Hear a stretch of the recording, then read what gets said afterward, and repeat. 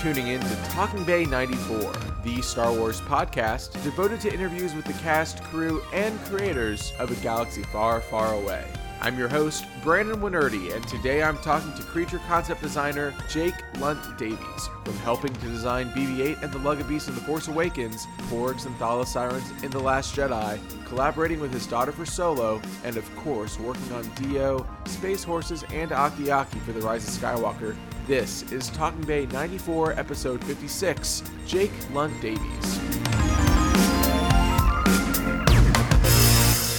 What inspired you? What made you want to be a designer? What was that first impetus for you growing up? And how did you kind of carry that through to be a professional one? My backstory. Yes, the origin. The origin story. It's very kind of, I don't know what the word is. It's kind of a bit convoluted and a bit not exactly, I didn't set out to do what I'm doing. I think when I was a kid, I love Star Wars, and Star Wars was, it was a dream job. I remember. This is weird, actually, but when I'd already started working on Star Wars, and my mother had found this thing that I'd written. I'd written this sort of like list of stuff about me when I was a kid. And it was like all my likes and dislikes and my sort of description of me and my ambitions and stuff like that. And at the very bottom of this, it had ambition. It bizarrely said to be the designer for special effects for Lucasfilm. I'd completely forgotten that I'd written this thing down. Very sort of like, well, wow, I've just achieved, when she sent me this thing and said, look, this is when you're 13. I was like, wow, I've achieved my ambition. But, that was, as a kid, I was like growing up in the countryside in England and Star Wars is Hollywood. And I didn't even think, as much as, Star Wars was shot in this country, it didn't really sort of occur to me that it was a job that I could do, like working in film. That was America, It was like I just kind of forgot about it. It was a childhood dream that I didn't really push or think was achievable, and kind of put it to one side. So when I eventually went to university, I thought, I'll do graphic design. I'm artistic. There's jobs in graphic design, and I did graphic design, and I didn't love graphic design, and halfway I thought I'm not going to be a graphic designer. Nonetheless, I just carried on and did my degree, got my degree, and then after that, I sort of came out of university. I didn't know what I wanted to do, and I was kind of bumming around really for the first year or so until somebody said, "Oh, I need a job," and somebody said, "Hey, look, they were working on a TV show."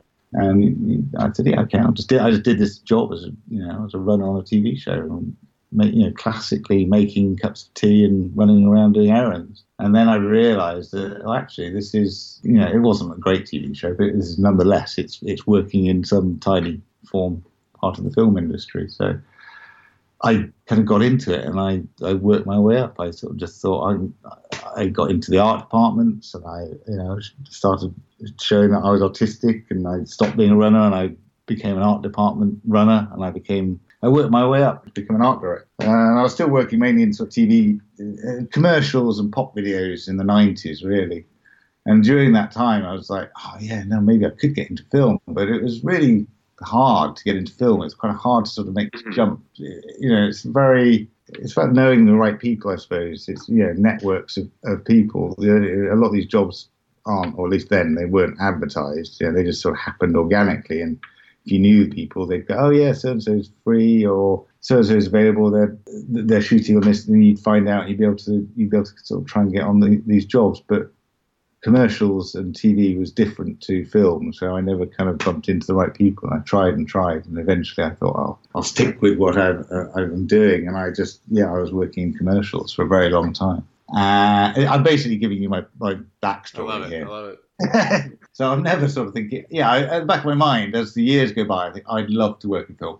I'd love to do the jobs I'm doing right now, but I don't think even then I thought it was an achievable thing. I just thought it'd be good to work on a film. Over the course of this time, it was actually when sort of late 90s, early 2000s, I met Neil Scanlon, who I now kind of work for on Star Wars, through this working TV. He was doing a sort of kids, he was approached to do this kids puppet show, which I'd been approached to do the sort of character designs for, and he was going to make them.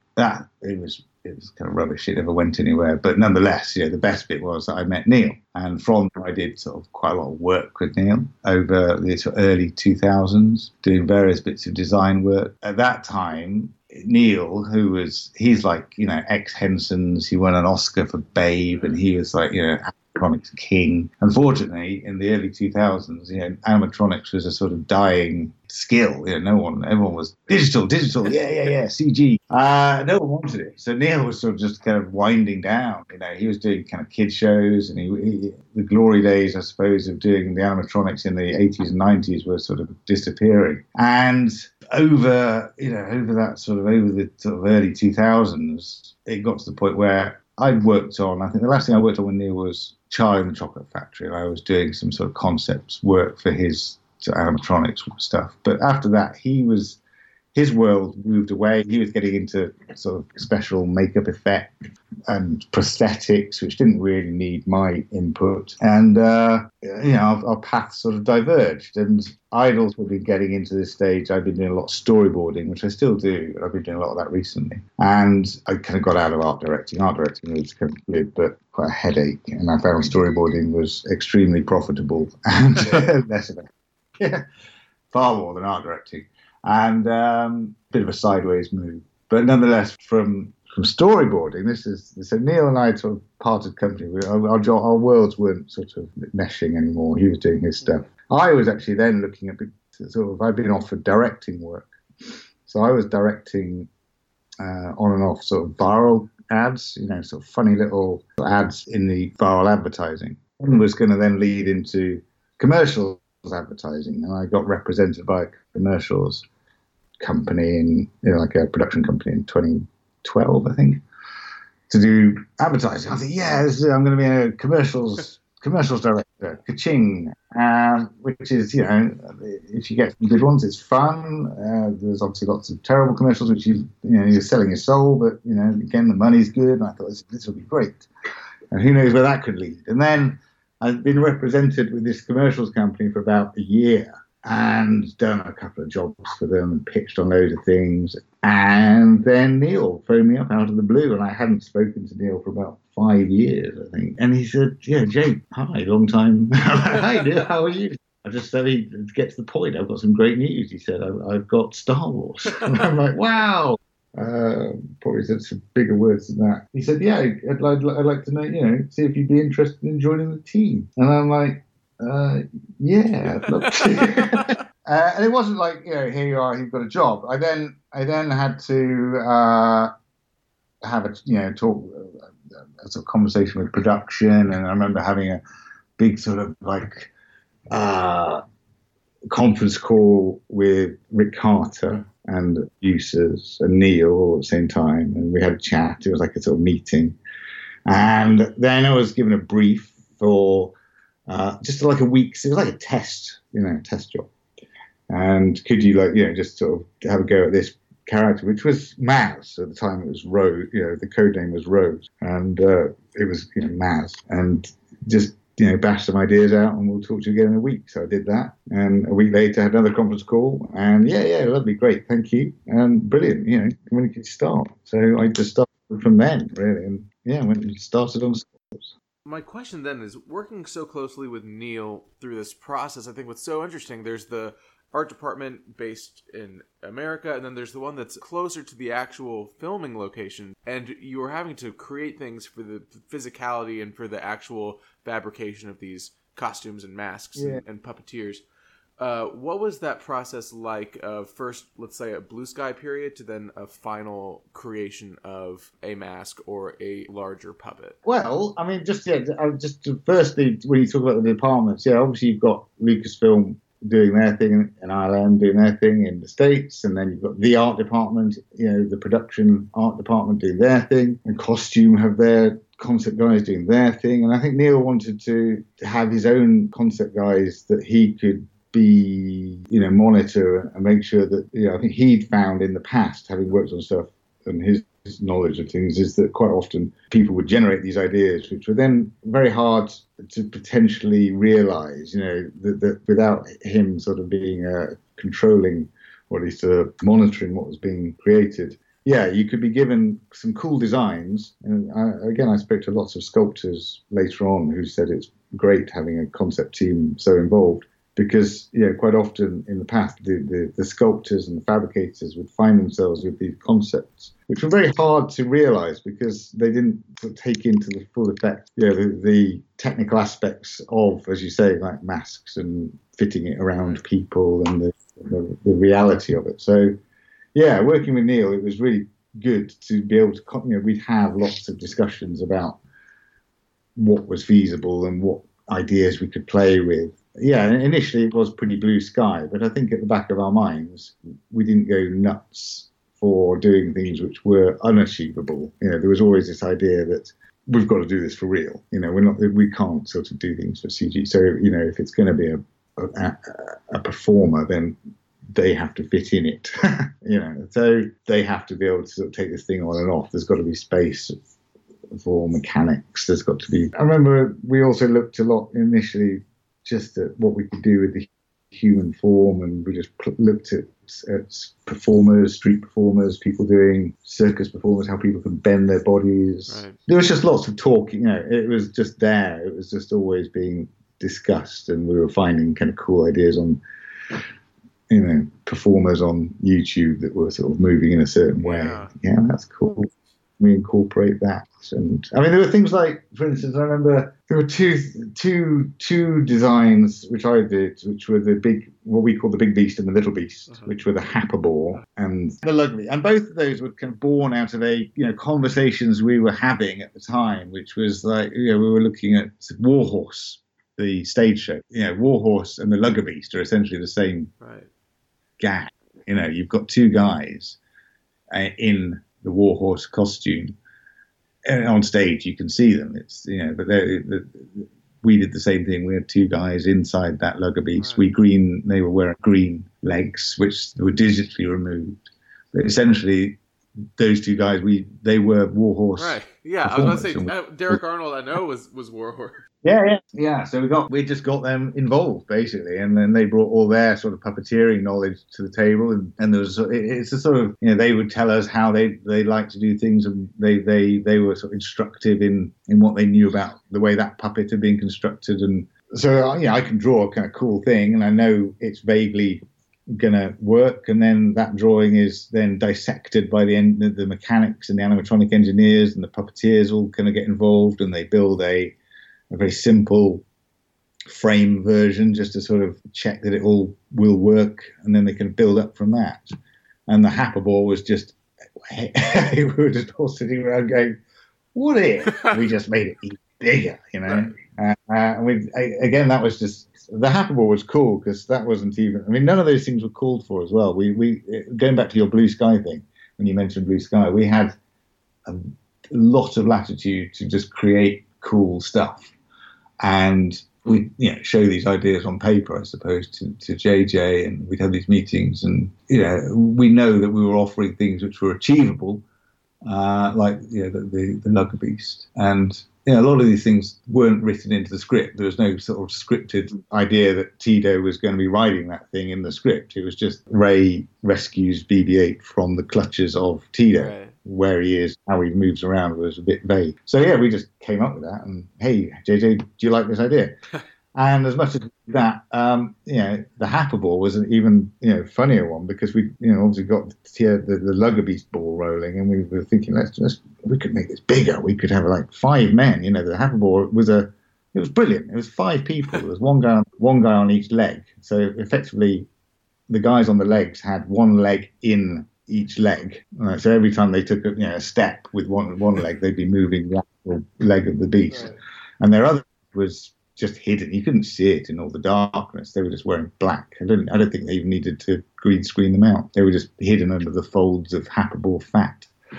But that thing slightly underused, I have to say, in the movie. But it could walk. It could walk around and move. And Neil had basically thought this was a cool idea and took the risk of making a very simple mock-up out of stuff called Plastizote, which is like a sort of quite stiff modelling foam. But we built this, full-scale head out of plastizote and a sort of very loose frame body that you could weigh up the mass of this thing without actually building that much of it. They built this thing in a week. And then we had what we call a show and tell. We'd have these show and tells, but JJ and the producers would come around and we'd show, everything that we were doing at that time in a sort of this cool presentation, bit theatrical. And we did this big meeting and we showed him what we were up to and what BB-8 was doing, because BB-8 was being developed at the time. And then Neil said, "Oh yeah, JJ, just one last thing. We're in this big warehouse. We open this big door at the back, and this huge big beast sort of stomps down the." JJ's like, it could have gone either way. Right. JJ could have gone, "What the hell's that? No way." But no, he loved it. So that's, he could see the potential even with this very rough mock-up of this enormous beast, and said, "Yeah, fantastic, make it." I love it. So that, and then it's in the film and it's drinking the trough, and there's a whole sequence where Finn comes up and takes that drink out of the trough after stumbling through the desert.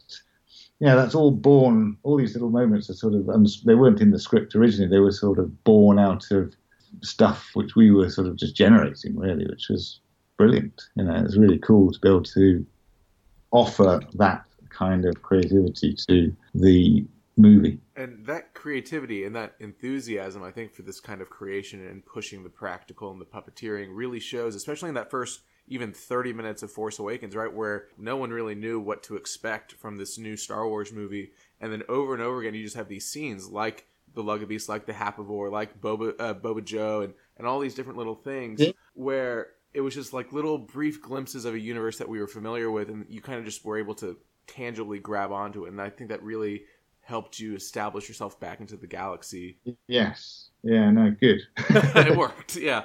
Well, I mean, talking about Force Awakens, and I have all of the obviously incredible Phil Shostak art of books in front of me, and I kind of just put a bunch of sticky notes because your name pops up hundreds of times across all of these books. It does. And and if you don't mind, I'd love to just kind of go through, because I really just want to impart to the listener, especially the wide breadth of all of these different creatures you either had a part in designing or designed outright that are so iconic now, especially just starting with Force Awakens, if you're game. Okay, I've got Awakens. Okay. What are you looking at? I'm looking first. I'd love to talk about Rey's speeder, right? Because that's page 155.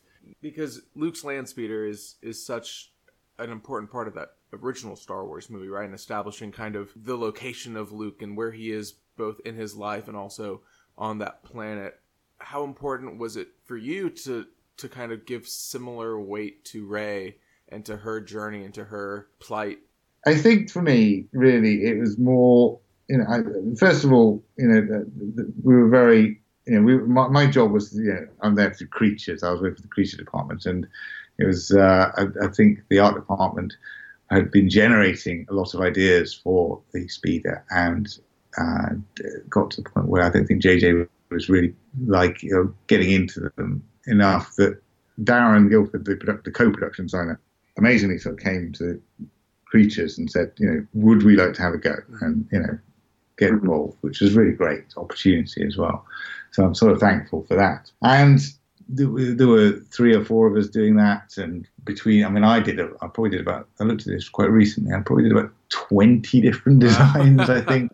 3 or 4 of them were based on this idea that became what it is, which is this. I think I was just looking at something initially very. I mean, I can't remember which came first. I can tell you that the things that inspired me for the speeder was the simplicity. The simplicity is it's a thing that we should keep going back to in a lot of our work. And we're not consciously sort of going keep it simple. But every so often, I think we discuss it, or we realise that, and we acknowledge the fact that there is a simplicity to Star Wars designs, which kind of is one of the things why they work. Right. And I've often said, and I don't know if it's me that's saying this, or I've copied it off somebody else, but it's a thing. You can take so many Star Wars designs and distill them to handful of simple lines and know what they are. and I think that's, or a silhouette. And the fact that the child can draw some, anyone can draw R2D2, and somebody can point and go, that's R2D2. You just draw a cylinder with a dome on top and some legs. Right. Or a TIE fighter is, you can distill that down to a circle with two sort of lines on either side, or an X-wing is just an X. There are so many the iconicness of these designs. You can, just because you can draw them so simply, I think is one of the things that makes it work. And I kind of thought, as I was developing this idea that would become the Speeder, is that it's just a slab, isn't it? You could it really is a very easy design to draw.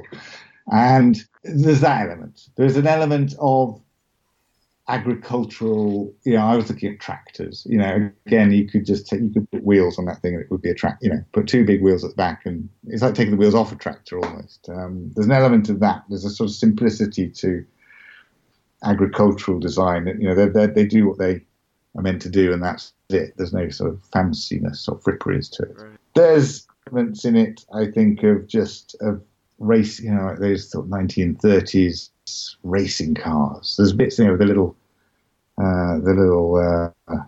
I suppose, again, those racing cars, you could just extrude it upwards, you'd get the same shape. There are just different things which I liked and threw in there, and they all became it in the end.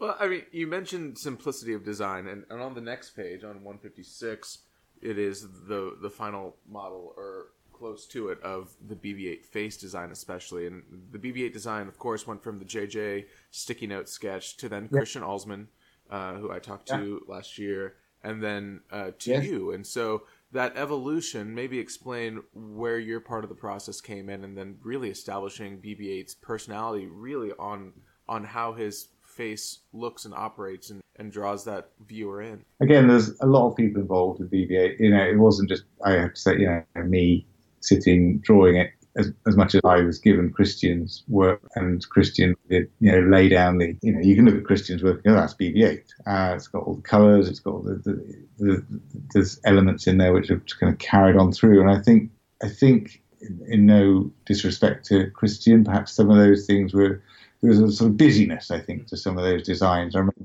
there was quite a very complicated ball designs. The ball changed perhaps more than the head. There were elements of those designs which perhaps were a little bit anthropomorphic. The eyes were very level. They almost felt like two eyes at a time.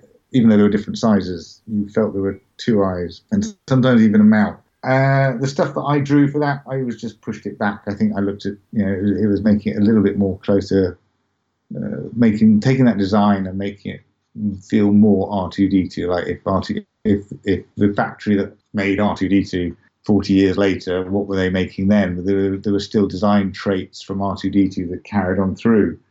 So there are elements of R2 in the sort of, how he's got more of it. He's got more of a sort of single eye. He's got more of an eye than R2D2. I think R2D2's eye is not quite as pronounced as BB-8. I think BB-8's definitely got an eye, if not two. Yeah, R2's a bit vague. It's not quite as sort of strong an eye design. And then there's elements of around his head which I think are sort of developed from R2D2 styling.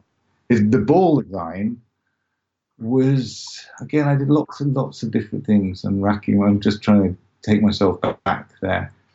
The ball design kind of, when we made a little scale model of BB-8 for the puppeteer Brian Herring to sort of start to work with and start to find a puppeteering language for. And at the same time, Josh Lee, who was the engineer, animatronics designer, who was building this thing, we were all kind of working together and talking. And I remember, I think the ball design really was stemmed from a couple of things, in that there was as the ball rolls and moves around the screen, we realized that you needed quite big, bold patterns to read. The busier and the more complicated the pattern would just become a blur as you moved along. Really, BB-8 does blur to some degree, but the smaller and fussier the design, the more you'd lose it as he rolled. Whereas the bigger and bolder those designs are, when he moves, you still see chunks of it rolling. You still can tell it's, those blobs of orange and those blobs of grey moving. Right. So that was that was born out of the puppeteering process, or developing. We just tried sticking different lumps on there and seeing which things read good moved. Right? Yeah. That's too busy. Let's just make it simpler.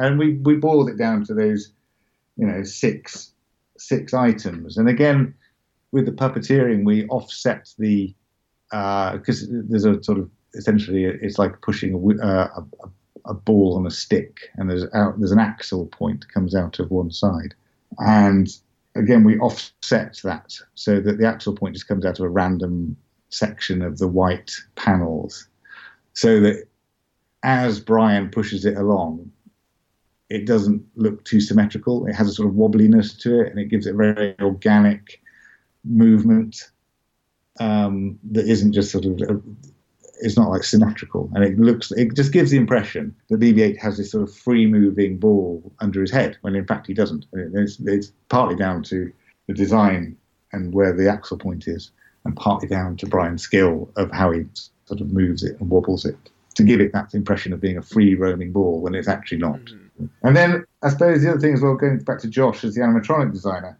we had to sort of work out how to access things, get things in and out, how it's going to be built, right.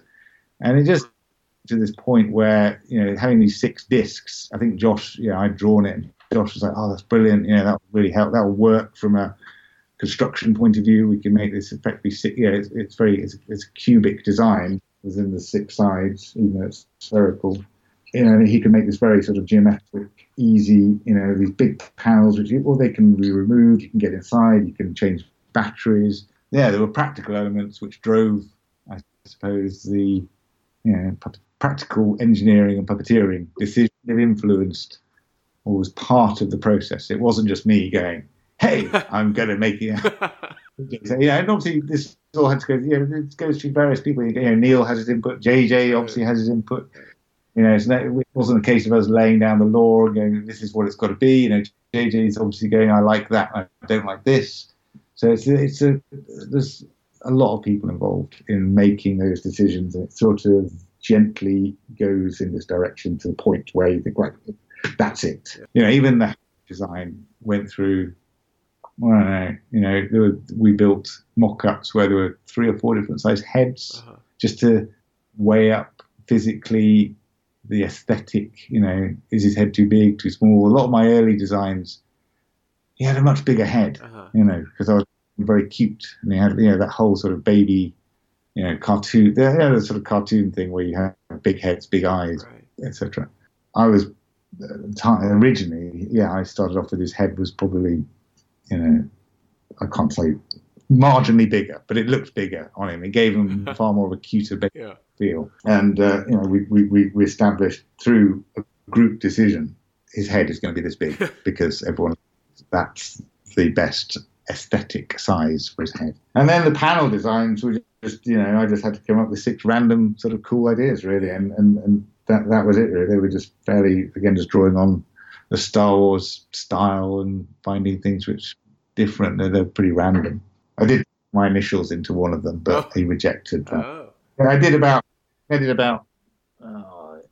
dozen. There were about a dozen panel designs. JJ, can you pick 6 designs? Not more with my initials in, but that was the silly one at the end. I wasn't expecting it.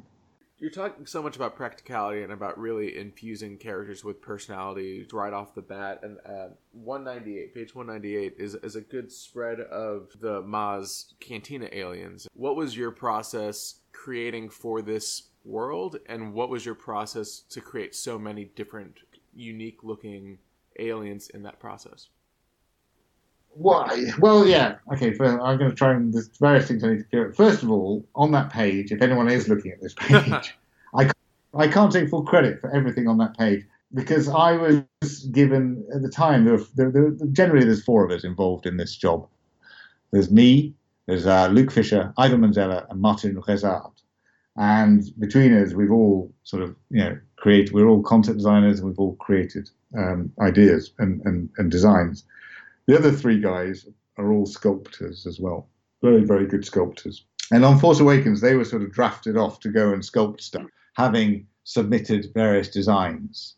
So I would have to say that on that page, I had been left to sort of tidy up. Because we had, all these designs had been picked, and now I'll jump back to it. What happens is that the process is that we would be given a sort of a list of stuff we had to do, like Maz and like BB-8, that were very specific, and otherwise we were just given free rein to just make up stuff. It was, it's amazing sort of opportunity, just to be given, just make up some cool aliens you think are Star Wars.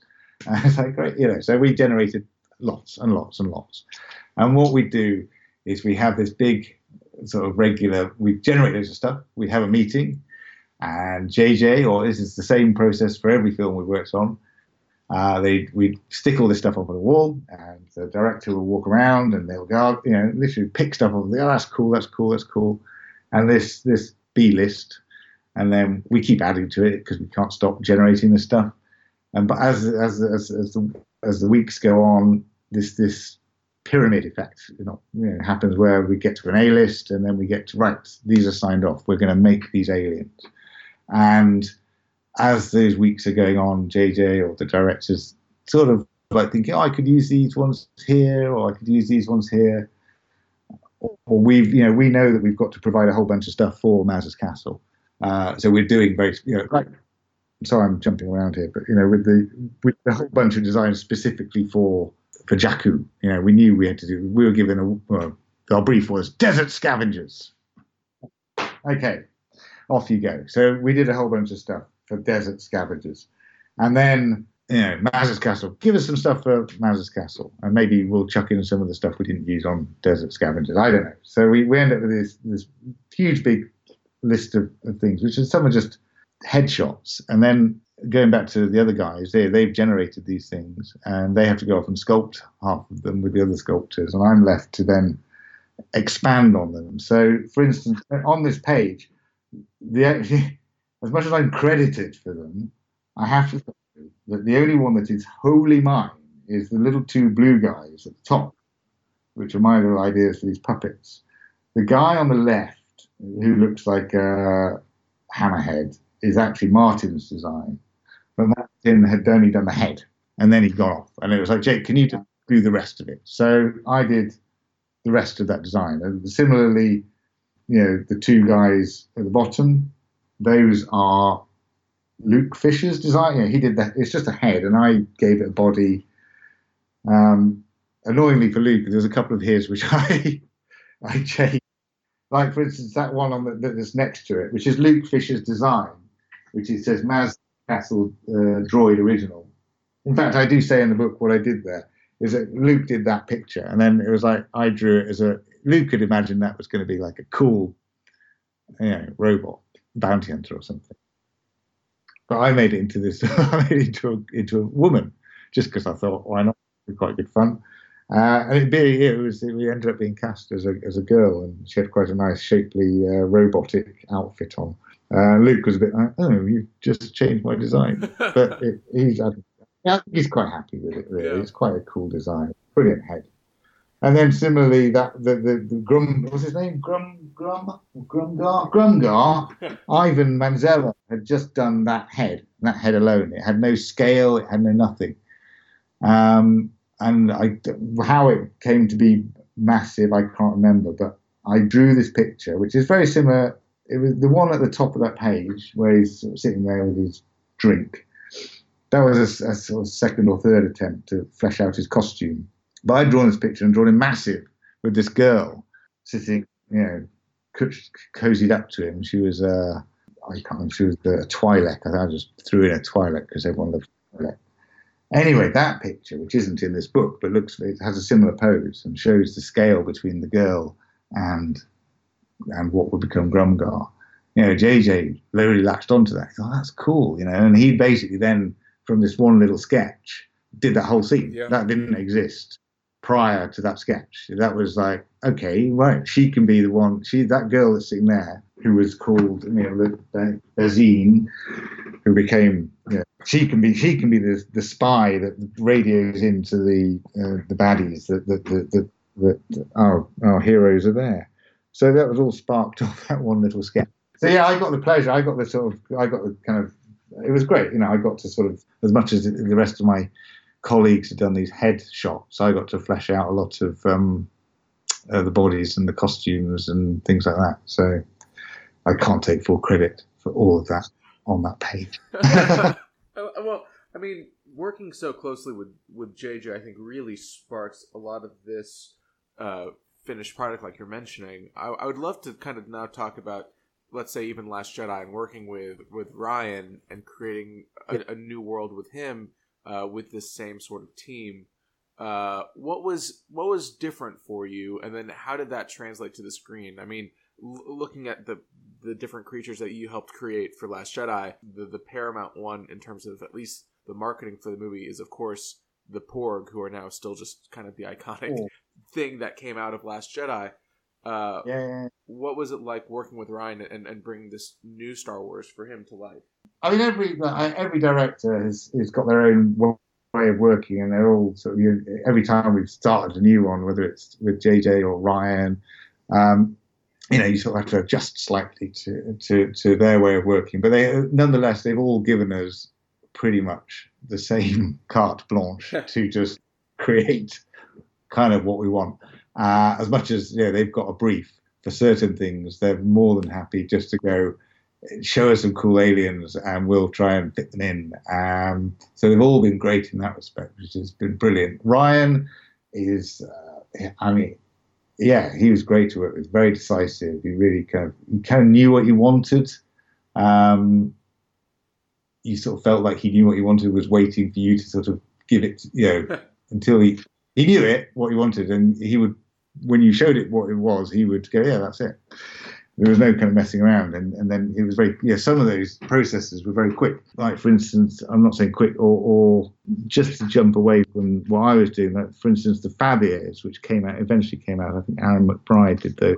Aaron had done those designs in the States, and we were asked to sort of come up with some ideas, and we did a lot of work on it. And eventually we just went back to what Aaron had done, because that's what actually Ryan, he thought he'd try and see what we could do, but really he did like that design and went with it in the end. He just needed to double check that he wasn't missing.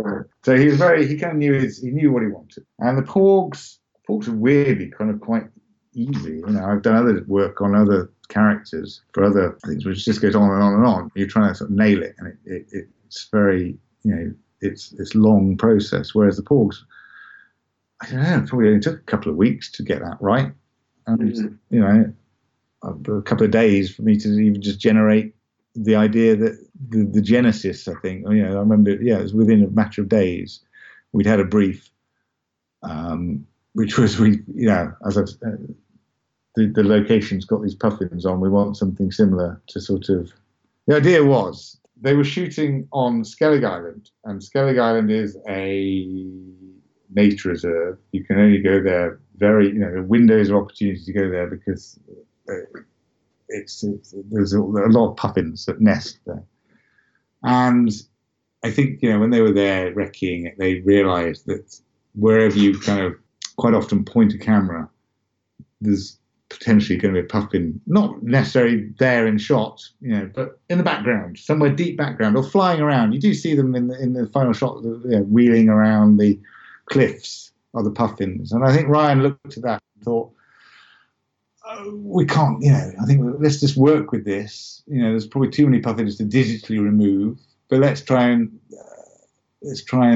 add something that justifies the existence in other shots of these, birds flying around. It'd be quite cool just to throw in a few little close-ups here and there, just so you make the connection, or you don't even think about it really. So it was just, they were going to be, they had to be a vaguely similar size and weight and feel and, to a puffin. So that was the initial brief. And I did lots of things that were like bird-like and non-bird-like, and I did crazy things that looked like birds. I did weird things that were a mishmash of otters, and I was looking at otter fur and, you know, that sort of furriness of aquatic mammals, and sort of mashing it up with something vaguely bird-like. And the porgs were actually a kind of weird mashup of, you know, I was looking at pug dogs, which have a sort of slightly dumb, gormless look about them, and seals, which have that big, you know, again, the eyes of seals, and they're sort of mammals, and they've got whiskers and stuff like that. And I was thinking about penguins and puffins, and the porg design that Ryan was drawn to was actually the same sort of shape, but it was actually a bit more of like a seal texture and had flippers. And further down the line, it got changed to feathers because we thought it'd be cooler. Yeah. I don't remember how that really happened, but I think it's like, hey, why don't we make it feathers, like a bird? You know, so fine. But essentially what I was just getting it to is going back to what I was saying about simplicity. It's, again, a very simple design. It's like an egg with two, a kind of grumpy mouth and two eyes perched at the very top of his head. And that's it. Yeah. It's so simple. Colour-wise, that was one thing which was... went through a lot. I mean, it sort of circled back, and I think I must have done dozens and dozens of different ideas of colours just to get it out. Right. And the ones that were in the book, I think you see 3, and they're weird. They're not. They're a slightly odd choice. They weren't particularly my favourite. There were some more. I did all sorts. I did strange purples and yellows. I did various ones which were just drawing on what, you know, nature, earth nature, you know, like a mallard or a jay or something like that, and just transposing the colours. I even did my own dog. I took the black and tan of my dog and just transposed it on there just to see what it would look like. I did dozens and dozens, and then we just picked out, I think, 10 which we thought were the best, and we painted those up on little foam versions, the right size. And then we just had these 10 there. And, Ryan picked out the one that it became, which kind of, in a way, had already been, again, drawn. It wasn't new. I'd sort of quite often drawn it being brown with... I don't think I'd put... A lot of the time I'd drawn orange. It had brown with orange flashes. I was drawing sort of blue and red flashes, a bit more like a puffin. I was drawing on puffin coloration, really. So a lot of the drawings I did had this kind of similar look, even though we went crazy at one point and did these insane colour schemes just to get it out, you know, just in case you're missing something, really. And you think, oh, wow, that would have been good. So we kind of came back round to where we were, even though we'd done all this other ideas. We kind of knew what we wanted. I think everyone knew what they wanted in the end. I love it. Well, one of the things that stick out to me are still on that island, right? It's both the thalassirens, the space cows, and the nuns. No.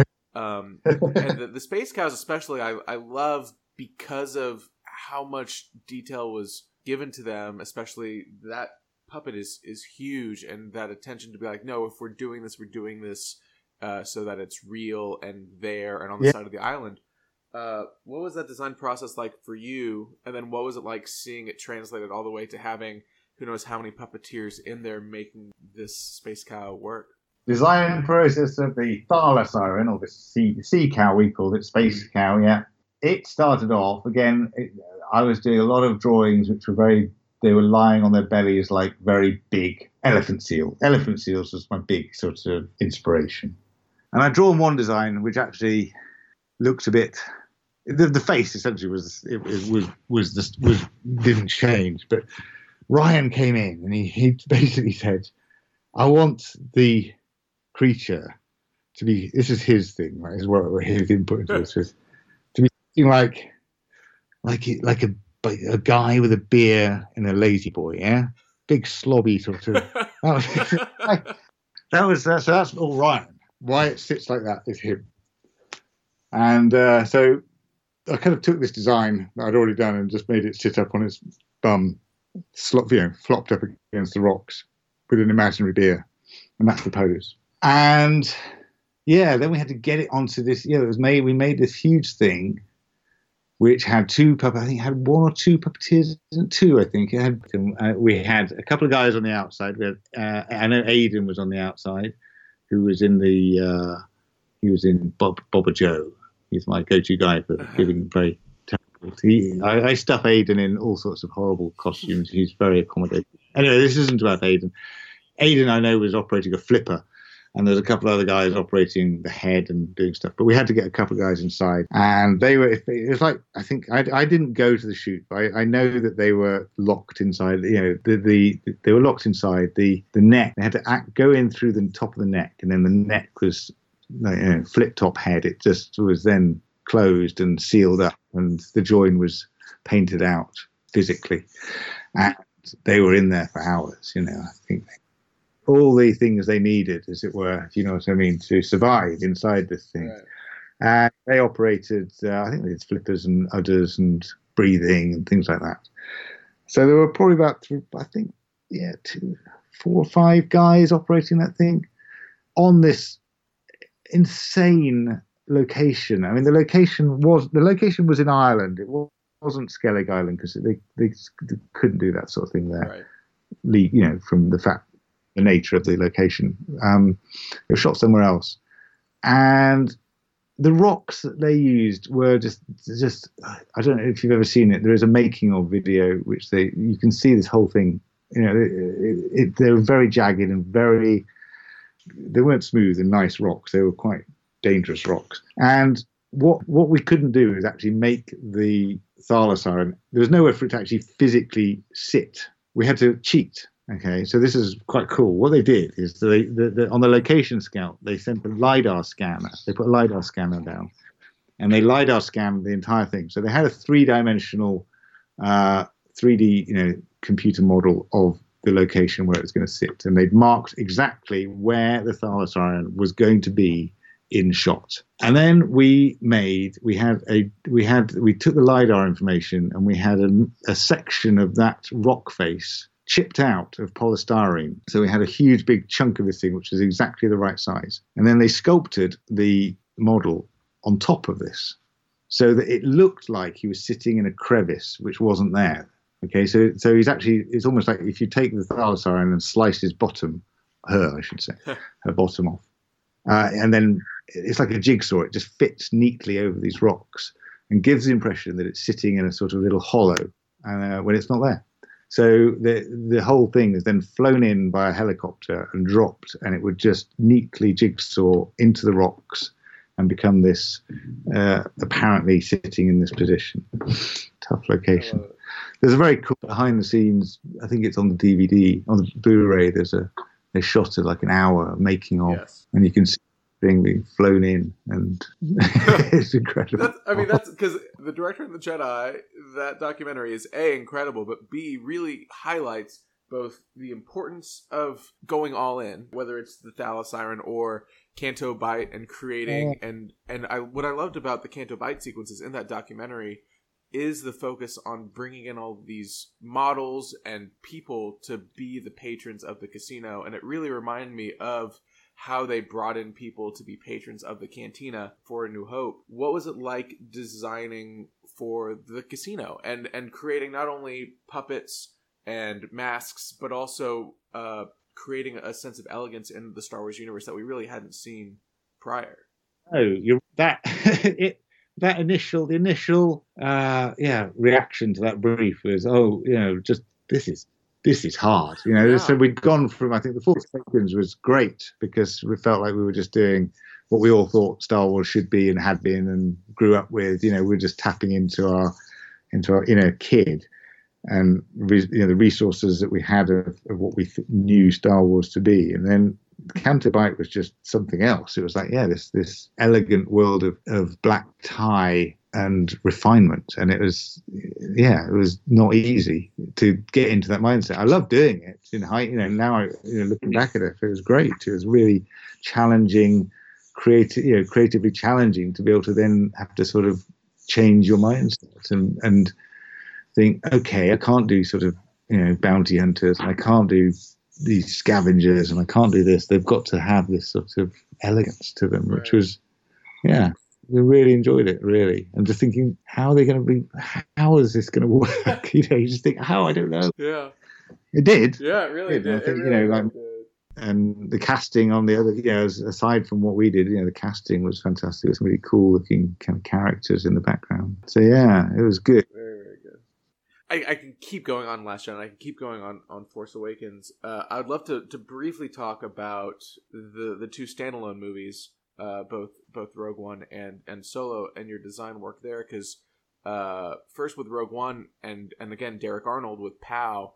Really, it's just such one of my favorite aliens from this entire new run of Star Wars movies ever. It's just so cool, and I mean, Rogue One was I have to say, I had a great run on Force Awakens, and a lot of my designs were picked, and then Rogue One, I think I had 3, and I had a tough time on Rogue One because I got on well with Gareth, but for some reason, he kept picking everyone else's ideas and not mine, and whatever. Yeah, certainly right. I did well on Force Awakens. Oh yeah, and a lot of guys did well on Rogue One, and I remember struggling just to think I don't know what it is that I'm not doing right here. It was a struggle, that job, in some respects. But nonetheless, yes, he picked Pow, and Pow started off as an idea I'd had on Force Awakens. We were given this design. I can't remember now. Some sort of jungle warriors. I can't remember. It's something that never happened in the end.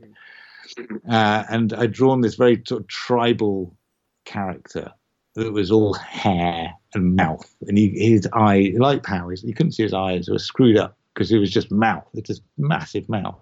And I'd drawn him as this really sort of scary, wild-looking thing. But I'd sort of pitched it back again to Gareth. I'd put this drawing back up because I think we were doing at some point, there was obviously jungles going on there, but he liked it, but said, can you make it something else, like a trooper, a rebel trooper, rebel soldier? So I sort of redesigned it. I remember just redrawing it and trying to keep as much of the sort of silhouette that I'd got out of this drawing for this wild tribal guy, and he had long hair, so Pow has got this sort of flap, on his cap, this sort of fabric which comes down the side of his head, which is sort of where the hair on the silhouette wise of the original drawing. I just transposed the hair for this material, and then it was like, okay, how are we going to technically get this to work?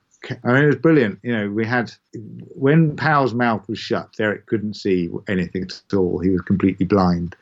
He had to look out of Pow's mouth. So Derek, we basically embedded Derek so far inside this thing that when Pow opens his mouth, and if Derek opens his mouth, you can effectively look all the way down Derek's throat. Yeah, it's an extension. Yeah, goes straight down, and then Derek himself is looking out of the roof of Pow's mouth. So in the ridges. On the inside of your mouth, you've got those, ridges, and effectively, in the darkness of those ridges, there are actually slits for his eyes and nose. It's quite hard for him to see at times. At times he had to. But if he shut his mouth, he couldn't see anything. So and I think his nose was worked into the design of his mouth interior. With Solo, the now famous story of using your daughter's art as inspiration, which is so great. Maybe let's talk a little bit about that and the process you had working with the Solo team and bringing those Cloud Riders to life. My daughter, since I started on, she was 7, I think I was 6 or 7 when I started on, and she was brilliant, right? She knew about BB-8. She couldn't help but know about BB-8. In fact, she actually ended up having to sign an NDA. It's because they came to for a set visit and she signed an NDA. So she was very good, and she knew not to chat. Yeah, she knew not to keep her mouth shut. So she knew about BB-8 for 2 years before the film came out and didn't say a word. And she's I admire her for that. Anyway, she was very inspired by what I was doing, and would very occasionally sort of draw me some. Hey, look, I've drawn some aliens. Could you sort of draw them up? Or could they be in Star Wars? And I'm like, some of them were good. Some of them were okay. Yeah. I'm not saying everything she did was brilliant. I'm realistic, and I'd say, it's quite good. Some of the ones I liked, I thought that's got potential, and I would draw them up, as proper designs. And quite frankly, wouldn't know. The silly ones, I did occasionally draw the silly ones. everyone would laugh at me. Neil would just go, "Oh no, not another one." But some you just would not know. And that one I loved. What became Orome Isalo, which is brilliant. I loved it. It was a very simple design. I just thought this is amazing. By the time I'd drawn it up, again, it's a brilliant little silhouette. It had these fantastic eyes, which I did as sort of, I think I referenced amber as its eyes. The chunks of amber. They were. You can't. There's no pupils or anything. And he's got these weird tubes with these. I loved him, and he actually ended up being. I pitched him on Last Jedi, and he got to the B. He got into the B list, and then it was like, he's got into the B list, and then I came home the next week. I was sorry, no, he's fallen by the wayside. Sorry, but I'll try again. And again, when it got to Solo, I redrew him in a different outfit. And he got picked, not the Cloud Rider outfit, actually. He got picked. There's another outfit, and you do actually see him a split second in the spaceport in that outfit. But he got, in the whole process of making that film and the change of directors and the reshoots and whatever, the whole thing got lost. But he did get picked up again and put into the Cloud Riders. So yeah, it kind of that was her contribution. One of the things, and I don't know how much you can talk about it and how much I'm just reading into it, is the horses created for Solo. Oh, yeah. Which even show up on the poster, and they were cut from the movie. But then, of course, in Rise of Skywalker, we also have space horses. How much of that design was replicated, and then what was that process of jumping in between the movies for it? The Kodjoks, they shot it all. I think the Kodjoks just fell by the wayside into the edits. I think they did it. But just from a time point of view, they just thought, oh, okay, that's one thing we can afford to cut out.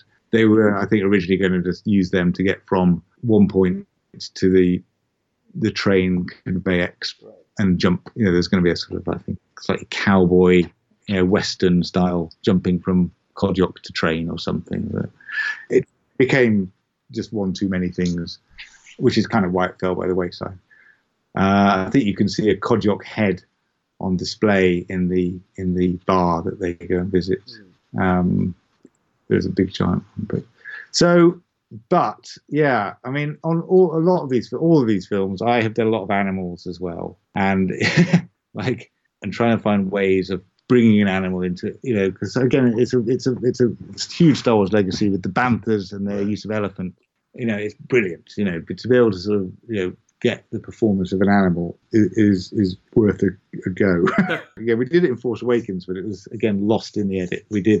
We had some alpacas in the background, which we had these. We extended their heads, and they had these crazy looking heads. We learned a lot doing that with the alpacas about what they. And you have to make these things as comfortable and as the animals have got to be happy, otherwise you're not doing it at all. Right. So a lot of the designs for all the animals we've done are really tailored towards what the animals are happy to wear. So, for instance, I think the alpacas and the horses, they like their ears to be really free. They don't like things touching their ears. They like a certain amount of space around, a given amount of space around their eyes. And you've got these sort of parameters to work with, and if you don't infringe on those parameters, they're happy and they just sort of wear these crazy outfits. In as much as, I suppose, a police horse or knights in armor, they'd wear all these sort of things that they're cool with wearing them as long as you don't annoy them.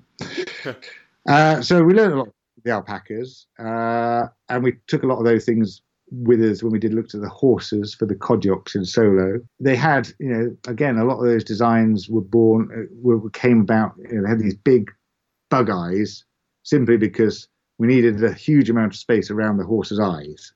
And what do we do with that space? So we just basically put these big lenses their eyes, and that was it. Yeah. Now what do we do? I can't remember if I think we might have left their ears free. I can't remember now, or we had a certain amount of space. Then on the space horses, which name I can't remember, we almost did a practical effect, and they did it in the end. They had CG faces. In hindsight, we could have actually done it for real, but just time, really. We just didn't have time to produce. I think a lot of the logistics and the schedule changed, and suddenly we had to do the horses earlier than we'd anticipated. And as much as we'd worked out this way that we could have done a mask, and it would have effectively been like the design was they were going to look out of the nostrils. But it was very easy. It was a very sort of close-fitting mask, which would have gone over their faces, and there would have been fake eyes at the top. The eye holes for the horse would have been these giant nostrils, and they're so dark inside you can't really see their eyes, and they're moving, and then they just get lost. Right. Well, yeah, due to I think scheduling, it just couldn't happen, and they just said, "Oh, don't worry, we'll CG them on." Yeah. So we went, fine. It was I was a bit frustrated that we didn't get the opportunity. So yeah. Well, I mean, with Rise of Skywalker especially, one of the things that we're talking about is the creation of new aliens, and that was always. I mean, people are like, "Where are the legacy aliens?" And Solo has Rhodians and Twi'leks, and then you move to Rise of Skywalker, and then one thing that you mentioned that I would love to talk about is Mr. Zutton. How did Snaggletooth make it to the screen?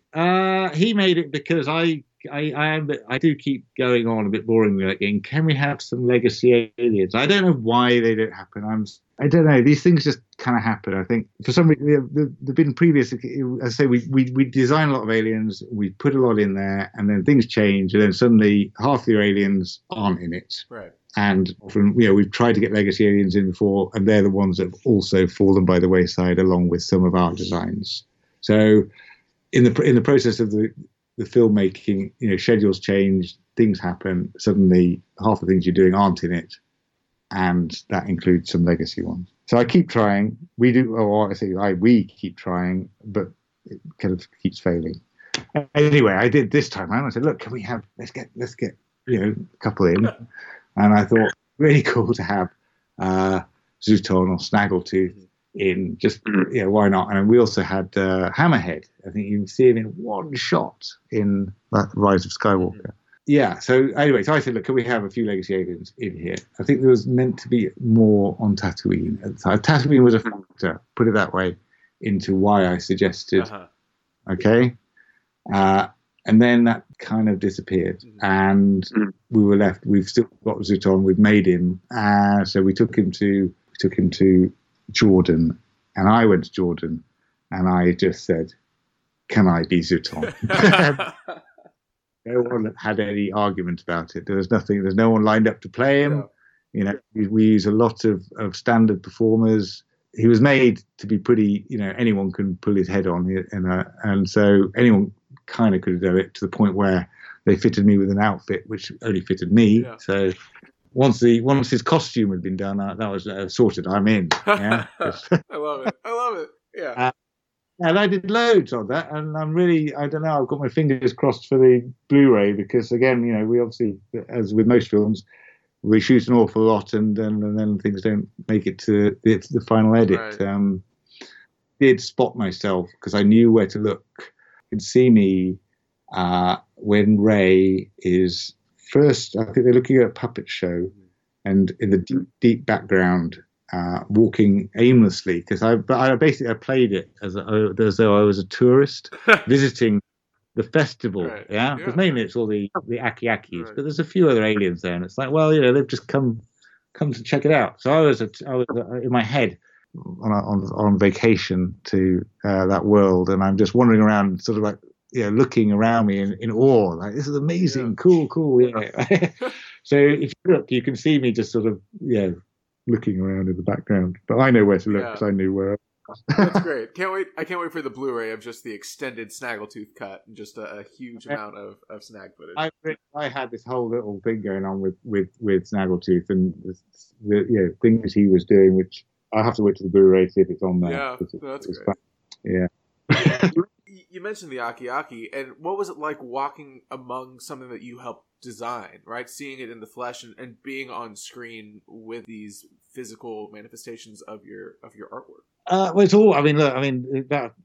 It's always whenever I quite often go on set. I don't normally go away on location because I've always moved on to the next film. Right. But going on set and seeing the stuff I've done is always pretty insane, even if it's just one thing that I've done. When you're in the desert surrounded by, I think we had 500 aliens, which was a logistical, just insane.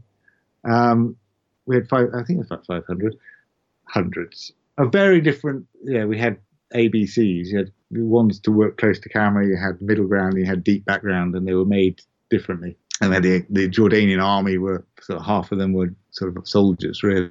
Yeah, you sort of think, wow, I'm in the desert. Yeah. I am Snaggletooth, surrounded by hundreds and hundreds of this. Yeah, I mean, I'm repeating what you've just said. Really, it's insane. I can't really describe thinking. Here are all these aliens that kind of came out of my head. It's always whatever I draw, whatever I've done, and you see it being realized. You see people sculpting it. You see people building the animatronics for the interiors, and I'm always quite sort of taken aback. Just think, wow, 2 weeks ago this was a drawing on a piece of paper. Now it's being made by several people. Lots of people involved. Yeah, it's brilliant. I love it. It's quite hard to describe it, really. Well, final thing I'd love to just talk briefly about. You helped with BB-8 for Force Awakens, and then almost full circle working again with JJ to help design Dio. Yes. What was that process like with him, and was it a similar cone over circle simplicity of a design, and then going from there, or what was that carry through? That again, there's several. Again, me. It's not just me. It started off with the rest of us all pitching ideas. We have a brief. I think the brief was essentially what it is in the film is this sort of broken down old little droid that BB-8 kind of brings back to life or has some sort of formative interaction with. In that, the brief was and this is it, like a duckling, a baby duckling, it would attach itself to the first thing it sees as being its parent. So he was we called him Duckling Droid for a little while. He was, before we knew what he was called. There are various ideas. We did so many different things. Between the four of us, we generated just a huge range of things. But I did some which were based on duck. I was very literal about it. I thought, okay, let's do some little things that are literal. I drew something that looked like a duck. And I think an element of that probably then developed into the cone. And again, I'm into this sort of simplicity thing, trying to find cool shapes where I drew, a cone on a ball or a circle or something like that. JJ was drawn to that cone more than anything. The fact he's on a wheel was... I'd drawn a circle in places. At the same time, we were also, Josh Lee, the same animatronic designer for BB-8, he'd been sort of developing just mechanical ideas. Here's a means for this role. I think he might have done a wheel. So again, it's sort of, this whole thing is a sort of amalgamation of different inputs where, for a long time, Josh had his thing, which he'd made this wheel with a head. The head was nothing like Dio is now. And it all then just kind of came together. It was like, hey, let's try that head on this wheel sort of thing. That's JJ talking. Yeah, it's an amalgamation of different people sort of hey, let's try this, let's try this. Yeah, so for a long time he was a wheel with something on top. And, between the four of us concept designers, we were generating, lots of ideas with wheels and a different head. And it just came down to the end being that cone which kind of won through. Now that the Star Wars movies have stopped over in the UK, what are you working on now? What are the projects that fans can expect you to be working on, and what are you excited to start doing? Well, I have recently. I've been doing a lot of storyboarding. Since I used to do a lot, as I said, and I've done Venom 2, so I storyboarded last year, and I've just been storyboarding Tomb Raider 2, which I'm still doing this week. For Ben Wheatley, it's kind of early days. It's it's not pre-production. I think it will go into production. I hope in the next month or few months. But I'm actually also working on Star Wars TV. Oh, nice. So I've already kind of done a few days here and there, and probably do a few more couple of weeks. I know things are happening there already. So I am still involved in Star Wars. Oh, that's music to my ears. That's awesome. The work you did for these movies really transcended and have taken their place in the Star Wars universe. And so I'm excited to see what you do next. Thank you very much. Thank you. Other than that, you'll be at South by Southwest in March. Yes, I'll be there. And I'll also put a link in the show notes to a signing you're doing. And I think the signing is still open because there are also sketch opportunities, which I think is super cool, through Elite Signatures. So I'll put a link there. It's the second round I've done. I'm sure it'll, if there's demand, it'll happen again. Yes, I'm doing sketches as well, which is incredible. Mr. Lunt Davies, thank you so much for your time and your stories and all the work you've done. It's much appreciated. Brandon, thank you. Cheers, then.